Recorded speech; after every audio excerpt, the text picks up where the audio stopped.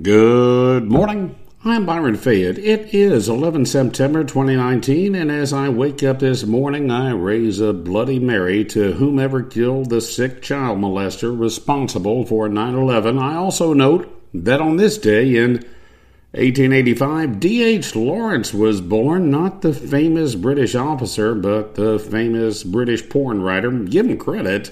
Ahead of his time, he wrote straight porn and gay porn both in the days when hardcore meant that a lady rolled down her stockings or a big, burly, sweaty man chopped wood without a shirt on. That was porn back in those days.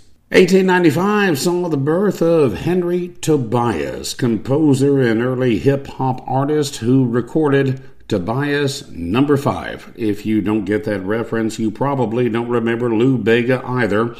Anyway, he's a close relative of Tone Loc. I don't know if he was born on this day or not. And the Funky Cold Medina. Anyway, millennials won't get that either.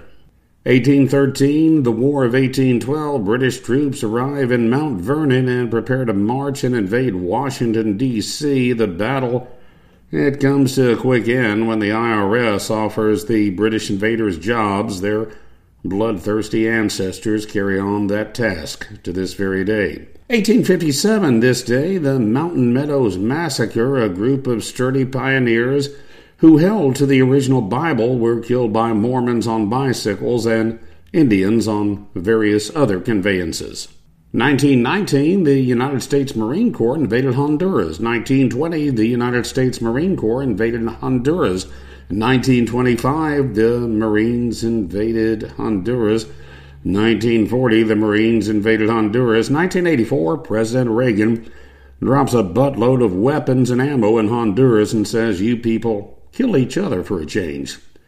On the way, the day that doesn't quite live in infamy. Yes, it is that day, 9/11, 18 years after. Where were you when the world stopped turning? I was in Alaska. Why was a guy from the Arklatex in Alaska? Well, there was this real hot Cajun queen who had a lot of mean and tough brothers. They didn't keep me from having relations with said Cajun queen, but they sure chased me out of the swamp after that relationship had been, in the legal and biological sense, consummated. Now, Alaska is cold. Cajuns do not like cold. I moved to Alaska and worked as a reporter in my last days of pre-alcoholic eligibility as a journalist, and knowing that Cajuns would never follow me there, I was there on this day in 2001, just after 6 a.m. Alaska time. It was 9 on the East Coast. My phone rang. On the phone was my mom leaving a message on my machine. We had machines in those days. About the plane crashes. These planes crashing into buildings in New York. I did what a reporter would do. I dressed and I went to work. On that island in Alaska, and I guess all over America, panic ensued. It was calmed, at least on that island in Alaska, by the United States Coast Guard. A cutter entered the bay and motored. It did not anchor it, and motored, guns ready for any threat. The National Guard secured the airport. Cruisers and destroyers sailed by that island. America was at war. It was a 20-hour day for a young reporter new to the land of the midnight sun. I fell asleep that night wishing I was back in the military, back in the fight against those who would dare attack our country.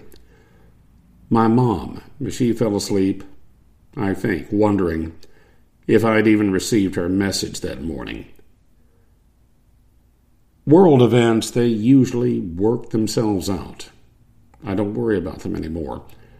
But I think now a person should always call their mom back. The world will be here, I'm sure, a million years after we people are gone. Your mother will not. I'm Byron Fayette, reminding you to drink at home. It's cheaper, it's safer, and it gives you time to dust off your mom's picture.